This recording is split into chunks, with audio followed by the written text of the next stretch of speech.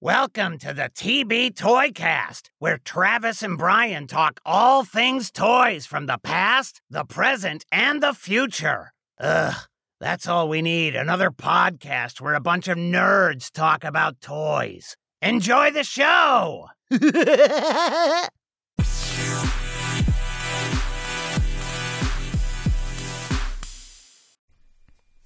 All right, ladies and gentlemen, we got a very special edition of the TB Toycast this week because not only am I being joined by my co-host Travis, we got the one and only, he is the one-man chop shop himself, Jason Wolf, joining us today. Jason, how are you, man?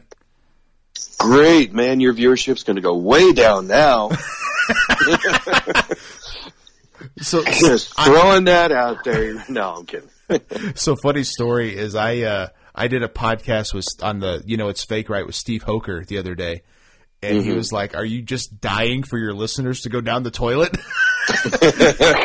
Like, it's not about that, man. I want to talk to my friends on here. I think it'll be fun, and we had a good time. So it hasn't dropped yet, but we'll see if they go down the toilet. I don't know, but lucky for us, the majority of our listeners, as in like 99.99999%, are all here in the U.S. We don't have a very broad overseas, especially in the UK.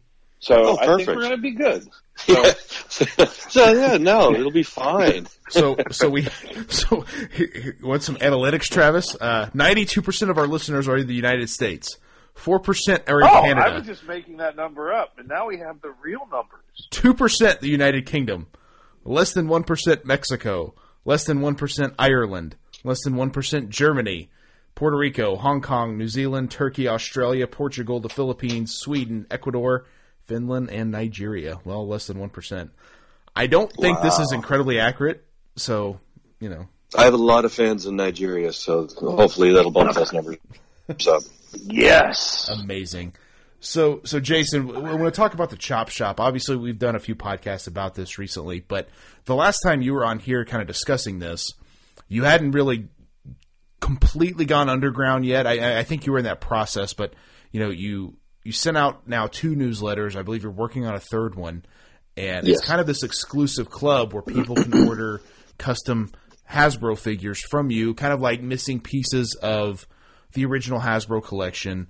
Obviously, this is something you've probably been thinking about for years. If people don't know, these roster posters you made years ago, you even mentioned it on one of your podcasts, Howlin' with the Wolf, that those are almost canon, right? People, myself included. Yeah. We thought that was like a Hasbro blueprint.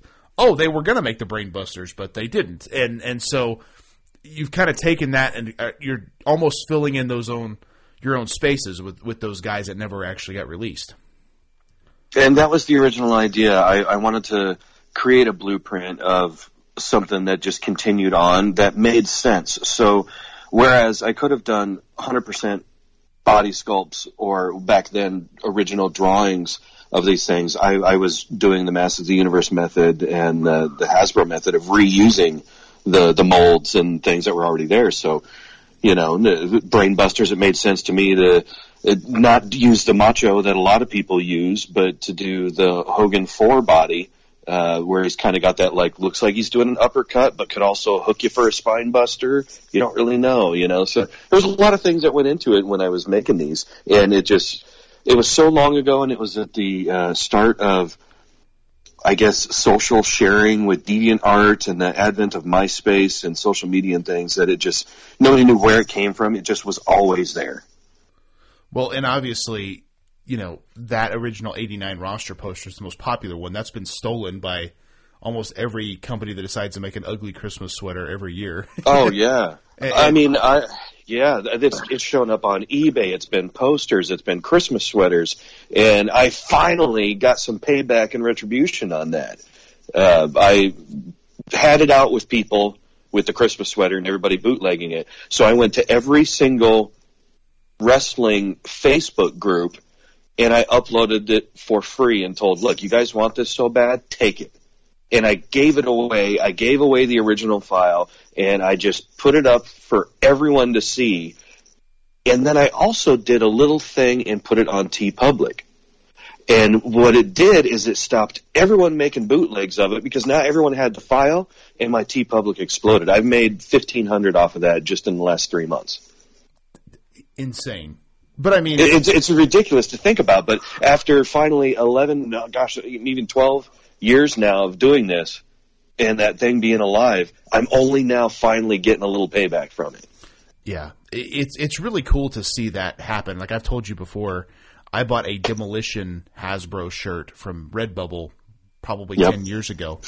And when I saw your poster, I was like, oh, that's your artwork. Because I remember emailing the quote-unquote artist on there, being like, hey, because he had like Demolition, he had like LOD, and then I think he had like Dusty and Jake and a few others. I'm like, are you going to release more of these? He's like, oh, I don't know, man. Like, no, yeah. Because you can't steal all the artwork, I guess, It's ridiculous. Oh, jeez. Well, and this is actually, I just thought of this. I don't know why this just popped in my head. One of the original reasons I did that, and I don't know if anyone even knows this, is the only reason I started doing those was because I was learning how to use Photoshop. And I was trying to learn how to use the multiply layer versus an overlay and figure out how to color existing art. And this is even before PNG files were popular with the non-existent background. So I was just taking black and white JPEGs, and the back of the Hasbro cards just looked like a coloring book to me. So I started coloring those, and I thought, man, they never made Dino Bravo. He was the first one I did. And then I did Roju, Haku, the Fateful Five that never get anything, Hercules. So. Oh, yeah. Go ahead, Travis. I miss that on action figures when you bring that up, like the black and white just line work of an action figure. Like Hasbro's did it, Motu did it. I would do that with like Castle Grayskull, or like when you got a vehicle for Masters of the Universe. I would do the same thing because they basically just printed everything in black and white with just the line art. That I feel like that. I know it's 2022 and we're all, into the future and more and more. But sometimes I feel like less is more when it came to action figure art like that. Well, definitely, and logistically, it made sense because now that we know how packaging is made, how figures are made, and things like that, we realize it's basically a color-printed paper glued to a miter board, like a cardboard, and then another colored paper for the back of these cards that, are for the figure, for the action figure. So, and this is something you can do at home. So it made more sense just to do black and white on the back because it was cheaper. Sure. Well, and also, too, this is something I found interesting is like when, any of us, when we were in the action figure aisle, we find that figure we want. Well, first thing we do is look on the back, right? Who else do they make? Mm-hmm. Especially those days. Oh, the cross-sell, yeah. Yeah, especially those days because, you didn't know unless you saw like a commercial or something. But when I would see like, oh, they make, Ravishing Rick Rude or they make the Ultimate Warrior, I don't know what color they're in.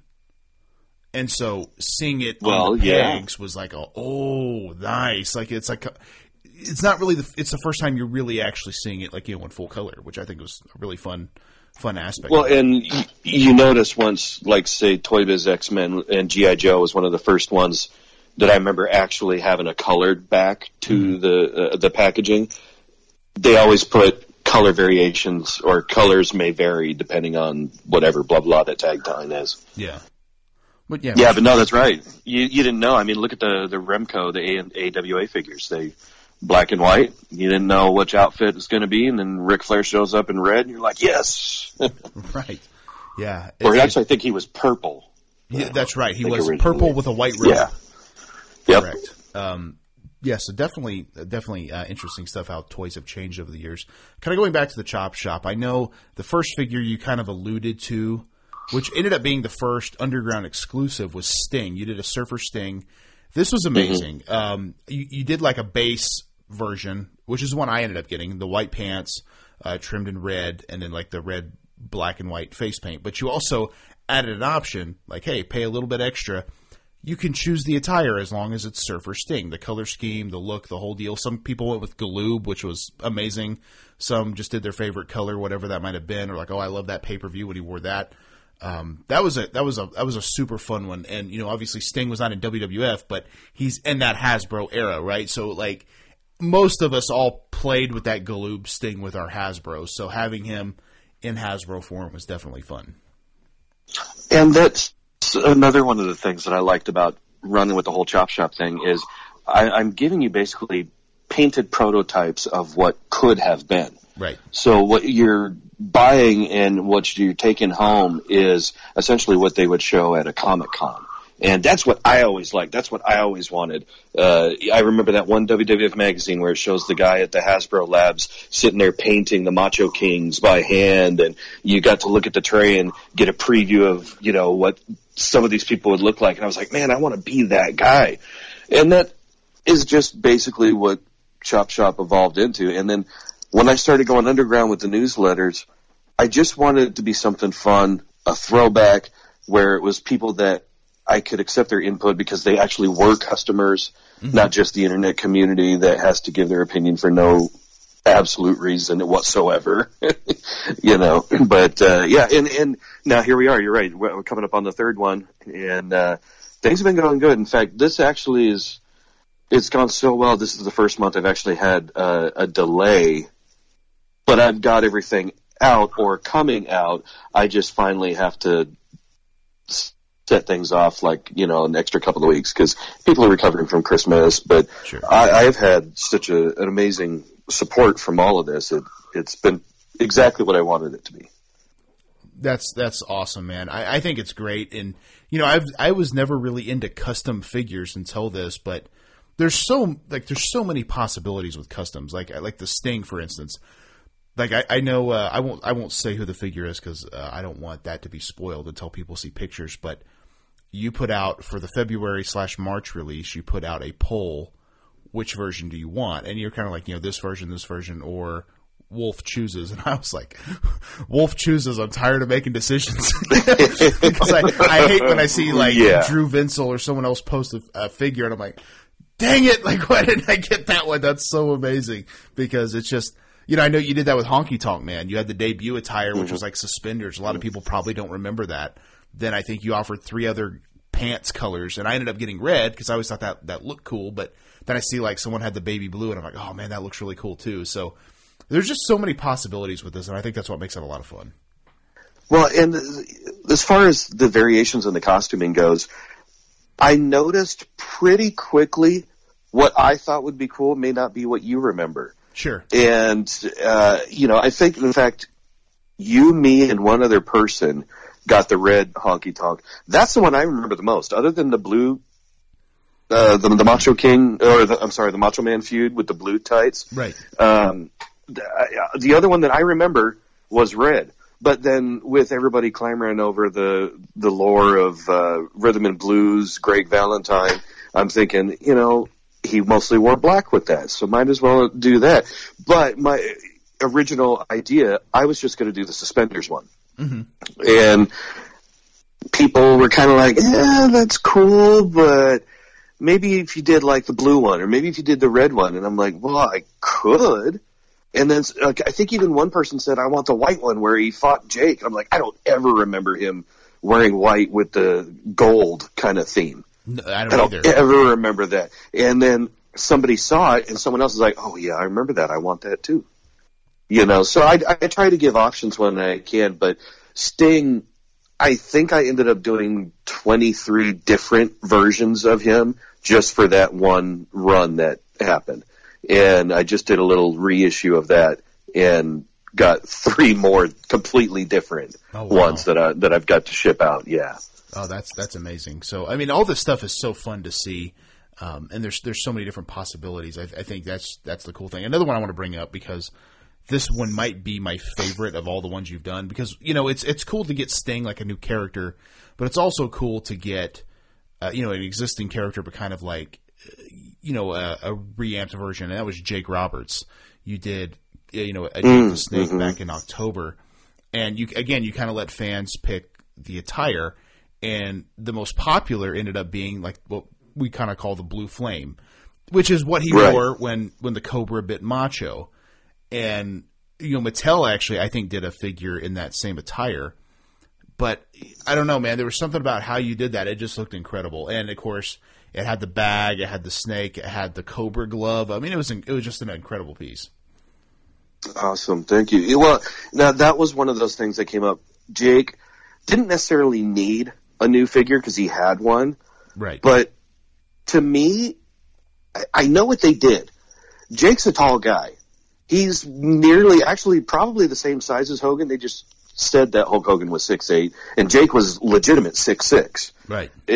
So I think what they tried to do is make him look shorter than the Hogan figure. So they made him sort of that wide stance, kind of squat position pose. Mm-hmm. And to me, that's not what Jake like stood there very tall and slender and kind of mysterious in the background. And majority of that one, I used just the Papa Shango body. And then that was one of my first ventures into 3D sculpting. And I resculpted, resized, and worked with an Undertaker arm. Amazing. For the gloved hand, yeah. Right. I'm curious, though, when you're coming up with your ideas, like, obviously, like, if people don't know, that the Chop Shop, the meaning of that, at least based on what I understand, you're swapping parts of existing figures, right? And some of them, it's like an easy swap. Some of them like that, like you're taking different parts and, putting different arms and different torsos on different legs and stuff like that. What's that process like to try to come up with like what you think is the best version of that? There's a fantasy version of that and a practical version of that. So for the most part, the drawing and the blueprints were already done because I've drawn, a couple hundred of these characters for the roster posters. Right. So I kind of go back to what I would have done with that. But then the practical side of it is, once I get, say, a torso that I like, and then all of a sudden I pair it up with the physical legs, you realize a lot of those connections were slanted. And Papa Shango, for instance, was a direct perpendicular cut. So it was like a 90-degree angle from the legs going straight up, and then the bottom where the torso meets it's exactly squared off. Whereas Hogan Series 1, if you separate the figure, the torso is actually kind of a trapezoid compared to the legs. So if you try and put one of those on a different set of legs that may look cool, it's not logistically going to work. The balancing's going to be off, and he's going to be looking straight up in the sky, or, looking straight down, or it's just going to slide over no matter what position you put the arms in. So I have buckets, and it's a bucket of body parts separated by which one. I have a bucket of arms, a bucket of heads, a bucket of torsos and legs, and I just literally throw it out like a kid with Legos, and I start popping these things together and seeing what works and what would look best. And it's fun, but that's like a 3-day process right there. So, like, when you come up with a character, like, you decide, okay, I want this month's figure to be this guy. Mm-hmm. Are you just going through all, like, almost like Dr. Frankenstein and put these things together, seeing what you can come up with, and like, okay. I do. I have an idea. I always start with the idea and run from that. So with Jake, I knew I wanted it to be sort of a taller figure, and the way the Papa Shango chest and the legs worked with the long legs and the high-rise boots, I thought, okay, that's perfect. Now what am I going to do for the arms? And then I thought, the Papa Shango arms are a little too buff. So I tried a bunch of different ones, and then finally I was going to go with the original Jake arms, and I thought, no, this isn't going to work. And then I looked at Smash, and he's kind of got that long forearm that makes it look – it didn't actually kind of work for Smash, but it worked for Jake. So when I put that on that torso, I was like, that's it. That's the combination I need. And it is. It's like trying to piece together a Lego set without instructions. That's amazing stuff, man. Really, really, it's so interesting to hear all this. Like because obviously we're not seeing everything, but then, we see like hey, here's the prototype, but it's unpainted. Then it's painted. You're like, oh wow, like that's incredible. And obviously, in another thing, like you mentioned before, 3D sculpting, you've actually started making your own heads more recently too, as well. Mm-hmm. Yep, and I'm working on bodies, and a lot of that stuff too. It's a learning process for me. So I'll use found objects or kind of a base point and build up from that. The original sculpt, it takes me too long to get to. I can do it. I'm not up to the point where I'm learning it fast enough where I can produce it fast enough where I could say, hey, next month's going to be Lord Alfred Hayes, and I'm going to completely sculpt his face from scratch and that weird kind of Liberace puffy shirt that he wore. And, I want a Lord Alfred Hayes figure. Oh, dude. I will tell you, one of the things that's on my list is the zoo escapades with Mean Gene and Lord Alfred in sort of those safari outfits. Oh, yeah. I've wanted to do those forever, and it's getting closer to being possible now. That's just by my skill set, basically. I mean, it's possible for anybody out there that knows how to do this stuff. But as far as where I'm going, I'm finally getting to the point where I can be that creative. Right. Yeah, that's awesome, man. To kind of go to what's in store now. 2 newsletters have come out, so we should get 2 more before I guess the membership's more or less over, at least for the first year. What are there anything you can reveal for the 3rd one, like without saying too much, or like what can we expect for that next newsletter? Honestly, at this point, I am full on ready to commit and just spill the beans on the 3rd and the 4th newsletters. Yeah, and I'm kind of doing this. I don't want to say facetiously, but I'm kind of doing this because I want to see what happens when this gets out there. All right, so... Wait a minute. Have you had an idea stolen before? No, never. Oh, man. I try and keep these things a secret because Lord knows when I get an idea out there, it's like Nemo and those freaking seagulls. Mine? Is that... I like that. I'm mine. I did that. No, you didn't. I didn't. Man, you just hit me like right in the field as a dad of kids. That was a perfect example that I've never even thought of. But dude, that is like. I mean, at least put the one arm down, right? Can we? Oh God, I know. Oh, and that was so funny. And I had just made a. Can we talk about that without I don't want to. We've talked about the Ricky Steamboat and how the Motu, but I don't. Well, without saying the names, I can. Yeah, but you came out with a Chop Shop exclusive right before we came out, and it's a deep cut, and all of a sudden he shows up, and, right? We're talking about another one where. The prototype or picture of the prototype coming out, you may as well have just I'm going to call it when you used to do your what's the drawing app on the iPad? Oh, the Procreate. You're mocking Procreate lessons that you used to put out. Hey, this is how you draw a Hasbro, and I'm like, oh my gosh, that's how they do this. Yep. You may have just I call it light boxing. If any artist that's done it was essentially light boxing in Procreate. So that's why I've asked Procreate, because I was going to say light box, and some people are going to be like, what are you talking about light boxing? So they don't know. Yeah. So what is? I know it's got to be frustrating, but can you as your friend, as your fan, as both it's got to be it's frustrating for me to see. Let alone, I can't imagine I'm 3 hours ahead of you, so I've seen this stuff probably before you wake up, and I just go. Well, I'm going to see a mushroom cloud over Las Vegas here in about 3 hours. Uh-huh. Can you expand just a little bit? But like, I don't want to poke the bear or like put you in a bad mood. No. But it's like it's too.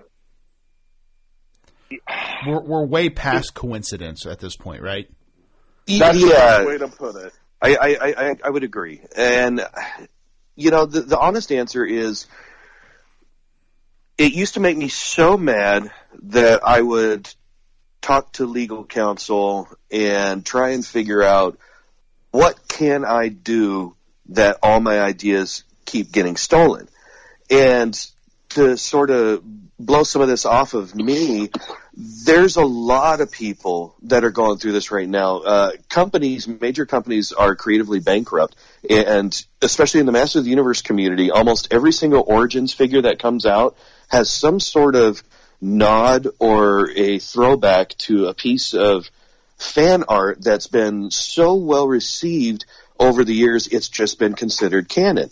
So obviously, like I explained my roster posters where there was a few artists that picked up the torch after I stopped doing it because I toured with music, and when I came back on, they started doing that. And they were copying and tracing a lot of stuff. I reintroduced myself. Some of them told me to screw off. Some of them were like, "Oh, I didn't know this was you. Good to meet you. Any tips?" And I coached them and helped them.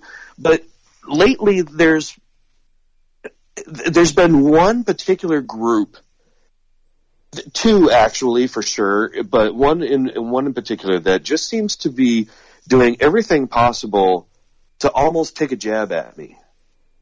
Because they know that what I was doing was just for fun and just to get it out for people. Yes, I make a living off it, but I'm not a major company, and these are supposed to be fan art recreations of something that could have been, whereas all these companies are now trying to do the official, I'm doing the unseen bunny ears, nobody can see it. They try and do the official things and get it officially licensed by the wrestler. But instead of doing something, let's just throw it out there with Powers of Pain, because that's one of them. 11, 12 years ago, I drew Powers of Pain with Warlord mimicking the figure he already had with the Hulk press maneuver. And then the Barbarian had the clothesline maneuver because that was his finishing move. So I kind of figured, if this was an actual toy, it could mimic that. So when I saw the release that these people were doing, knowing full well that I had just done something similar for you guys in the Chop Shop, I made a Barbarian with the clothesline arm. Well, when I saw their version, I saw they went there with the Gorilla Press. I was like, okay, cool. At least they're doing, the official version. Maybe Barbarian himself said, hey, I want to do this move. I guess Haku's had some input on his figure too and had it changed. But when I created my Warlord, I looked at my original design and I thought, you know what? I just don't think that works. The arms aren't bulky enough. I mean, he had massive kind of arms, and they weren't ripped, but they were definitely muscled. And I came up with the idea that I think it's Hogan 3 with the suplex maneuver. Those would be the arms that I would use. So I posed that in my prototype photo, and nobody had seen that until everyone started receiving it. And then this is the exact reason I went underground with the Chop Shop, was because anytime I post something, it becomes a reality in someone else's toy line or in some other way. The minute people started receiving the figures that I was creating, this had to get back to these people. They saw it and they're like, that's too good of a blueprint not to do it. And I'll be darned if they didn't just release a picture in the exact same pose, with the exact same arms and the exact same paint even. It was literally a piece of tracing paper over my photo of the prototype that I had done. And how does it make me feel? Whereas before, like I say, I would seek legal counsel and try and do whatever. I can't fight companies that have backing that can make $15,000 molds for something that's possibly going to come out within a year and a half It's just not worth the effort and the stress. So I'm more or less tongue-in-cheek pointing the finger and saying, well, I'll continue to be the blueprint and do your work for you. And people are starting to realize that. They know where the ideas are coming from. And it's not just the club. It's not just my friends. Everyone else is like, wow, that really is a direct copy of what you were doing. So, and it's not even like they're trying to hide it anymore either. And that's just where, like, wow. Yeah. And I think it's that it's something with that particular artist. He's got it out for me. Like, look, dude, you're successful. You're working for a toy line. We've had his fans from over there that say I'm always slagging off the boys from the UK and all that. Well, there's a reason behind that. Is because from day one, people from the UK have copied me and mimicked me and tried to make money off of my ideas. Right. So now I just think it's a personal thing. I think he specifically tries to spy and see what I'm doing, copy me, talk crap, post pictures of possible mistakes or things, and then block me, delete it, and then tell everyone, let's just be positive about this. Positive about what? Because I didn't start anything. Okay, good for you. What's weird about that is, and I won't mention any names here, but when that happened, like, you had like an extra figure that you just were like, hey, I'll put it up online, see if anyone wants it, like a claim sale. And right. He comes on like a red pen and starts, this is wrong, whatever. And it's just like, come on, dude. Like, why? And then some guy who I was actually following, he was like I guess a Twitter friend. I didn't really interact with him at all. He kind of came after you. Mm-hmm. And I was just like, and I remember I was asleep when all that happened because I was working nights, I think. And when I woke up, I realized he had blocked me. And I'm like, oh, okay. Like, I just thought that was so weird. I'm like, I had nothing to do with this, but it's like he knows that I'm a fan and supporter of you, so it's like, I'm going to go ahead and just block him. I don't know. Figure drama is very strange to me. I don't understand it. I don't, like, literally there's so many different types of figures. And, like, with some of these companies, like, you don't have to do exactly what Hasbro did. You can do your own style, too, right? Like, why... Oh, sure. Why not make it better? Right. I mean, that's what I don't understand. And I wish, if anything, third-party people and fan art customizers are there to show companies what could be done. And that should be the football that you run with. Not, this is what we're doing. Oh, hey, let's just copy, C, Control V, Control, copy, paste, whatever, and just do the exact same thing. And it just it shows you how petty these people are, because this guy in particular, he is blocked. I blocked everyone so that they couldn't see what I was posting.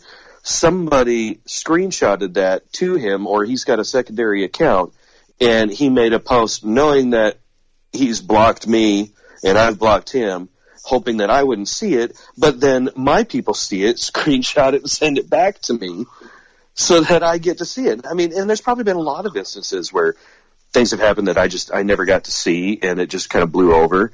But there's such a NWO divide when it comes to the fan base and collector community that somehow these people are loyal to me, they're loyal to other people, they're loyal to this podcast, to that podcast, and they think it's a war. And it's not. It really isn't. I would full-heartedly support these guys if they weren't just blatantly being rude. I'm trying to, not go off on my usual expletives and colorful commentary, but if it wasn't just being blatantly rude about it, I would buy their figures. It'd be fine. It'd be whatever. But you know what? Hey, I did glow-in-the-dark atom bomb way before you did. Wonder where you got that idea from. Well, and another thing, too, is like your figures are customs. These are supposed to be officially licensed. They're very different as far as what these collections should be. So I don't get why there's like I don't know. Like, I couldn't imagine going at like finding some random customizer on Instagram being like, well, I want to steal everything this guy's doing. Like, why would anyone do that? Like, it makes no sense why they've personally chosen to take your stuff. Obviously, I mean, I get that your stuff looks official, and if people didn't know, like they wouldn't know, because I've actually done this joke with my sister and my mom. the figure you made of me, I handed it to him, and like my sister grabbed it, and like the arm fell off, and she like panicked, like, oh, like I broke it, and I'm like, it's okay, it's a magnet, and she was just like the look on her face, like, oh no, I broke this, you know? Right. It's like people don't understand it, so I don't get why it's that big a deal on their end. Like, just create your own stuff, and I'm not trying to call anybody out, but like, come on, there's room for everybody. It's like an auctioneer thing, and there's a war.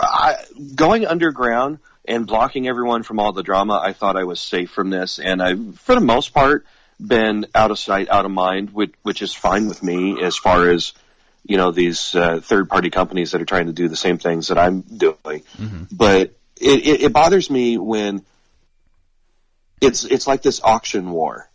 All of a sudden, somebody does something that's a really good idea, and then they try and run out to the wrestler, tag them, come up with the idea, and get them locked into a contract. How many of these contracts have we seen?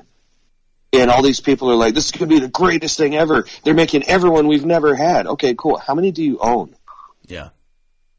There's literally 100 people that have been officially licensed within the last year. And I'll even go as far to say that I made the call on Instagram, where I've even had people from WWE and fellow indie wrestlers and friends that we've known and all that message me and say thank you for that message, because I posted a message that the internet Hasbro community has gotten out of control and we need to take our hobby back. We need to make it so that these green cards aren't $500 and $700 a piece. Right. We need to make customs for each other that are affordable, and we have to find a way to get these things in our hands without all the drama. And then next thing you know, so-and-so's got a third-party company. Oh, this person's doing it? Well, overseas is going to do it too. And guess what? We did it. We did take the hobby back. Now I've got a chop shop. I'm doing prototypes. They've got third-party companies. Retros are coming back. Everything's good, as it should be. But now, if you bought, even between those two guys, oh, if I bought this, I can't buy from this guy.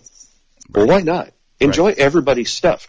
We're in this for figures and toys. We are grown adults fighting over plastic, or in my case, resin. So, right, yeah, I completely agree, and I've thought that for the longest time. It's like this shouldn't be a big deal, and I want everyone to. And I've said, from the beginning, collect what you want to collect. It shouldn't be an issue. Like, it shouldn't be like a political debate over what figures you enjoy. Like, if you don't like something, don't buy it. That's kind of been my stance on some that I've seen. And I'm that way with figures I see in stores too, right? Like I was telling Travis today, I saw the new Mattel Basics they just posted on Ringside. I'm like, these are so bad. Like, I think they've gotten so progressively bad. They remind me of when Jax did like the BCA return in the 2000s, like just dollar store figures. I'm just like, what happened? Like, I know they're basics, but that doesn't mean they're this, right? They should be a little bit better. Well, even those were better because they had real scan faces on Jack's bone-crunching bodies. Sure. So, I think, what was it, like the Backlash series or something? Right. Where you got like the Dudleys, Lesnar, and Kurt Angle and stuff. Kurt Angle, Booker T. And those are like some of the most sought-after ones right now. Right, I know. It's Nobody insane. wanted them back then, but now everybody loves them. Yeah, gotta love it. But so Travis kind of cut you off earlier. You were talking about the next newsletters and stuff. So you don't have to give away too much. I mean, kind of whatever you want to here. But like, kind of what are you thinking for the future of the Chop Shop here? Well, like I'm saying, I'm going to throw this in the universe and see if it happens before I can do it. And this will just be proof. If you heard it here first, then you'll know what's happening. I'm going to have a Montreal-themed newsletter. Ooh. We'll put it that way. So, obviously, that's going to include the Rougeaus, or a facsimile of them, because obviously I'm not doing these things officially licensed, but there's going to be a particular hairy-chested tag team with blue and yellow trunks. There's going to be fabulous, they might say, all-American boys. Exactly, some all-American boys. There's going to be a very loud-mouthed, trash-talking, megaphone-holding manager type. I'm even thinking of doing my own version of a World's Strongest Man. Ooh. And this will all be part of, it may not be the next one. It may be the fourth one now, because now this is a little fun side story in a question that I had posed on Twitter. What would Vince McMahon do today, given the war and things going on in Ukraine and Russia? What would he do today with a storyline and whatnot? And it takes me back to a time when I remember one of the biggest storylines that were just absolutely crazy to me and that I got so involved in was the Iraqi sympathizers with Slaughter and all that. So given that there was 3 of them, I had envisioned, and most likely now because war is going on over there, I'm just in the mood for war. Maybe the next one is going to be the Sympathizers newsletter. Ooh. Where you would have all 3 of the Triangle of Terror, and that also leads to both versions, the in-ring version and the uniform, I guess you could say. Ooh, very interesting. So, yeah, and that's what I had in the pipeline that I had wanted to do. Now, I've put that out there. We'll see if this happens. We'll see if somehow it comes out. I have backup plans because as I've tried to hint these things with people, it's not that I'm at odds with the club or anyone in the club. I still get requests for people like Gorilla Monsoon and Slick and Jimmy Hart. What was another big one? People kept mentioning, like, even Lord Alfred Hayes, like all these people. And I'm like, to me, I'm fine making something like that. If that's what people want, I'm all for it. I will figure out a way to do it, and we can do this. But that's not what I would have envisioned. If you went to KB Toys and it was 1991 and you just happened to see Iraqi sympathizers on the pegs, you would go freaking nuts. Oh, yeah. If you saw Lord Alfred Hayes on the pegs at the same time as those, which one are you going to buy? Right. No, managers were never like my favorite thing as a kid, right? But looking back on it, it's like, man, I kind of wish Hasbro had done them. But I guaranteed I would have passed over them for a wrestler for sure. Oh, yeah, well, but look at $1 Million Man. If the green one, I think, was the worst. That I remember specifically seeing and getting sick of the green suited $1 Million Man as a kid. And IRS, they were literally everywhere. And, I get it now as adults. People maybe want to do the accessories to the Hasbros they already have. Sure. They may not possibly want to continue on with Hasbro as if it should, with like Mantar and Man Mountain Rock and Tugboat. And these are all things that I want to do. But people are requesting the side people. I almost said side piece. That shows you how much I am in Vegas, Well, and I think that's the thing is because like, Mr. Fuji might have been another one. I don't know if you mentioned him or not, but like obviously he goes well with Powers of Pain. He goes well with Demolition, right? Or Yokozuna, I guess, if you did that version. But it's one of those things like these managers we never got, so it's like, ooh, those would be fun, But I completely agree with what you're saying. I think sprinkling in managers is fun, but I don't know if a newsletter full of managers would be what people want either. Yeah, I personally can't get excited about it because they all essentially have the exact same thing. Now, I'm going to throw this out there, too, as an idea, and maybe we can get someone else to do it. Why don't they just make a tubby tuxedo body with interchangeable heads with Monsoon, McMahon, and Lord Alfred Hayes, and Bob Uecker? I mean, they all wore the exact same thing for WrestleMania. So, we all got 2 versions of Mean Gene so we could pop the Fink on the other one. Sure, exactly. Well, why don't they just do that? Somebody make that. I'll do it if no one's going to do it. But it to me would seem like a cool idea. And that way, if you want to take a picture, I mean, they're like Batman and Adam West. They were never in the same room at the same time. You don't know who's who. You're not going to put Lord Alfred Hayes and Gorilla Monsoon together.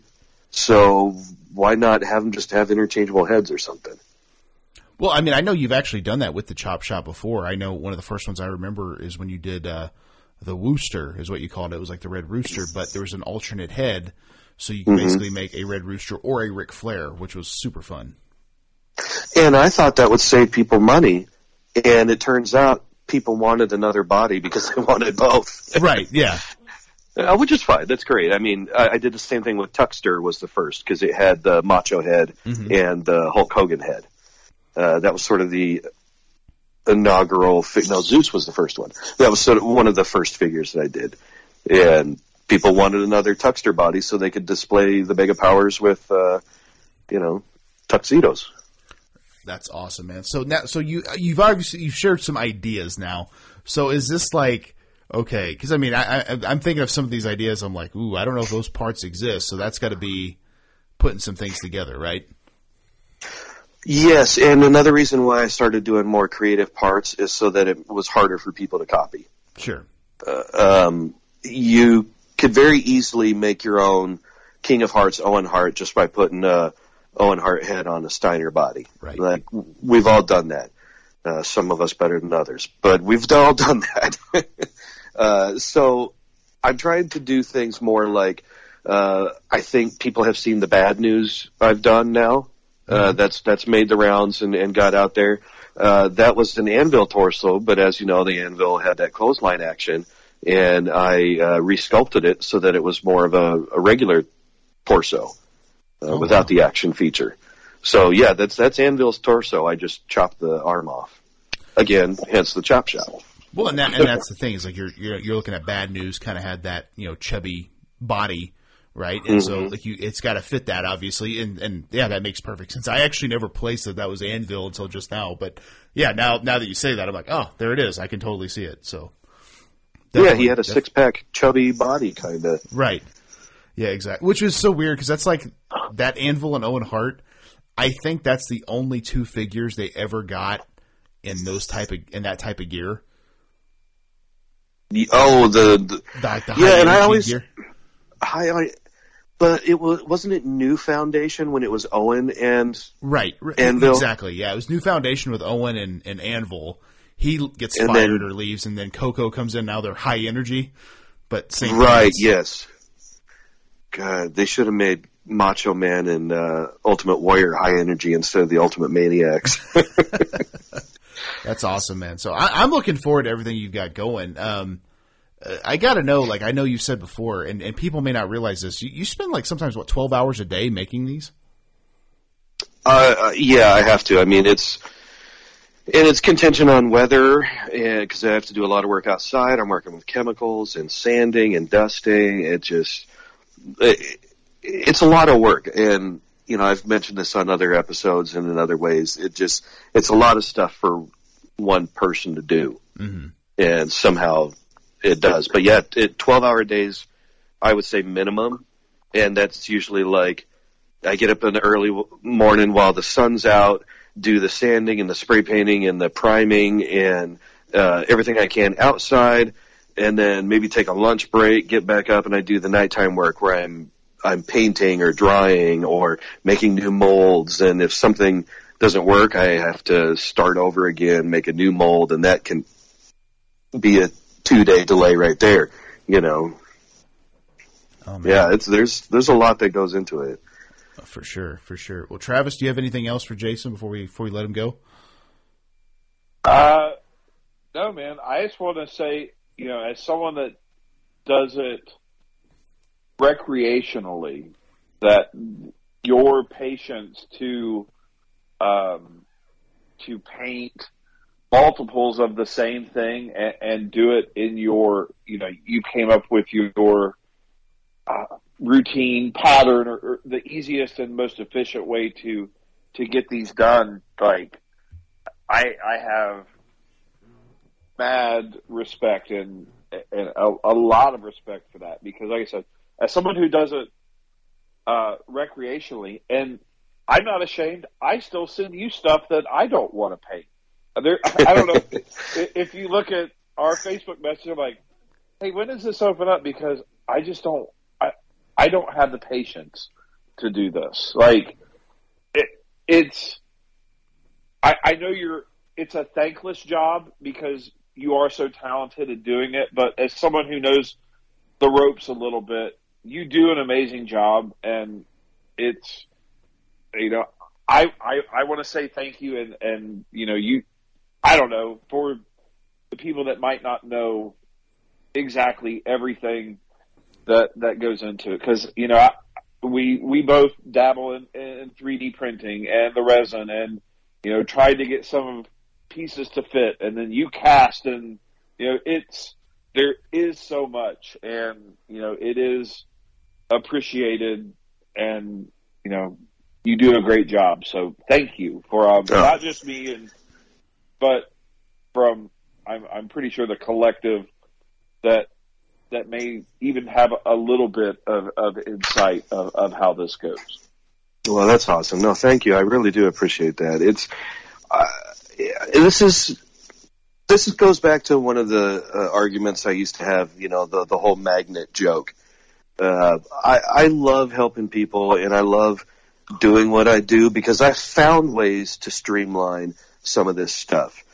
But imagine you're the kid in school where intelligence comes naturally, studying comes naturally, and you got all these kids coming up to you like, okay, yeah, I know you put like 18 hours into studying for this test, but could you just give me like a cheat sheet? Right.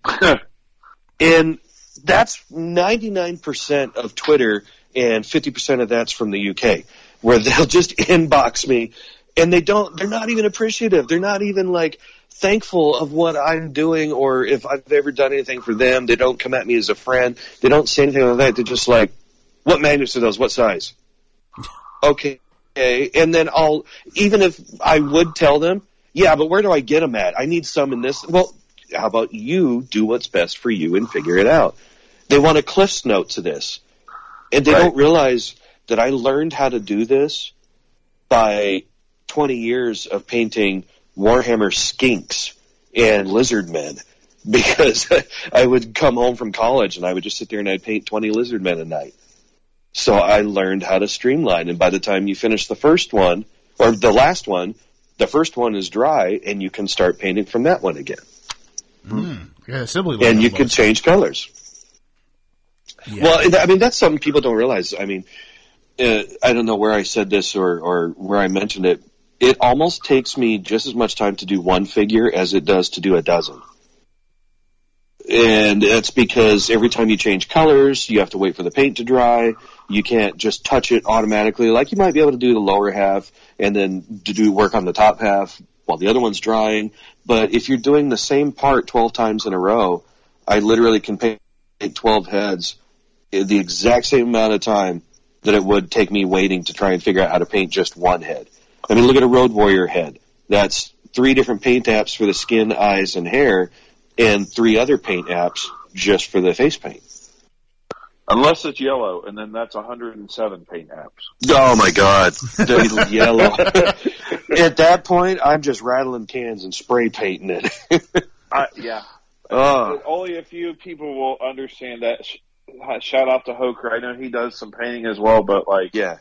Yellow is just the bane of any customizer or painter's existence. It follows closely by orange.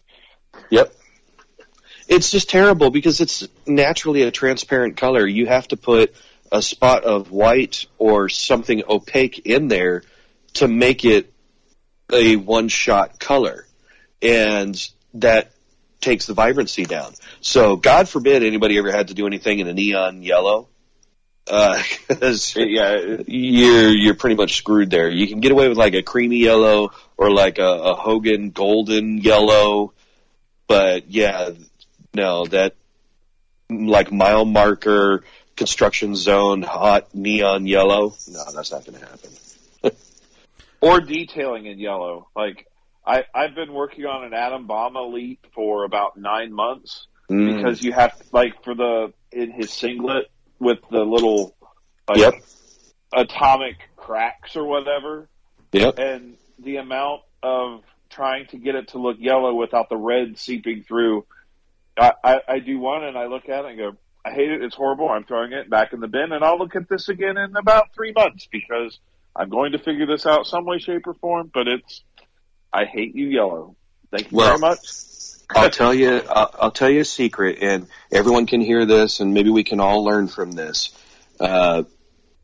paint it yellow first, or spray paint it the entire thing yellow, and then anything else you add to it, and then do the negative. So in other words, it's a yellow stripe that comes off of the Atomic logo. Paint the whole singlet yellow, and then paint the red around where you would want the Atomic stripe, and leave the undercoat yellow there. Okay. So like you're saying, like a reverse, instead of doing the red base with the yellow, make it yellow and add out. Red. Yes. Gotcha. Okay. Yeah, it'll make the theory is start light to dark. You can cover up light really easy, but it's almost impossible to cover up dark. You know, I've known that from doing, and I don't mean that in like I'm a know-it-all, but that's one of those things that you kind of forget doing art and like your colored pencils and shading and all that. Yeah, you go light to dark, but then when you go into action figures, you're like, well, that's just one line of yellow. That's going to be a lot easier over this dark red. I didn't even. There you go, kids. That's like, this is like strategy tips with Todd Pettengill right now for me. Oh, dude. Well, you have to not look at a figure as a figure.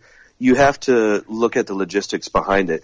So if you have the Tedster or the Hulk, where he's got the only one that didn't have the shirt, what was that, the fourth one or something? Right. Clothesline Hogan.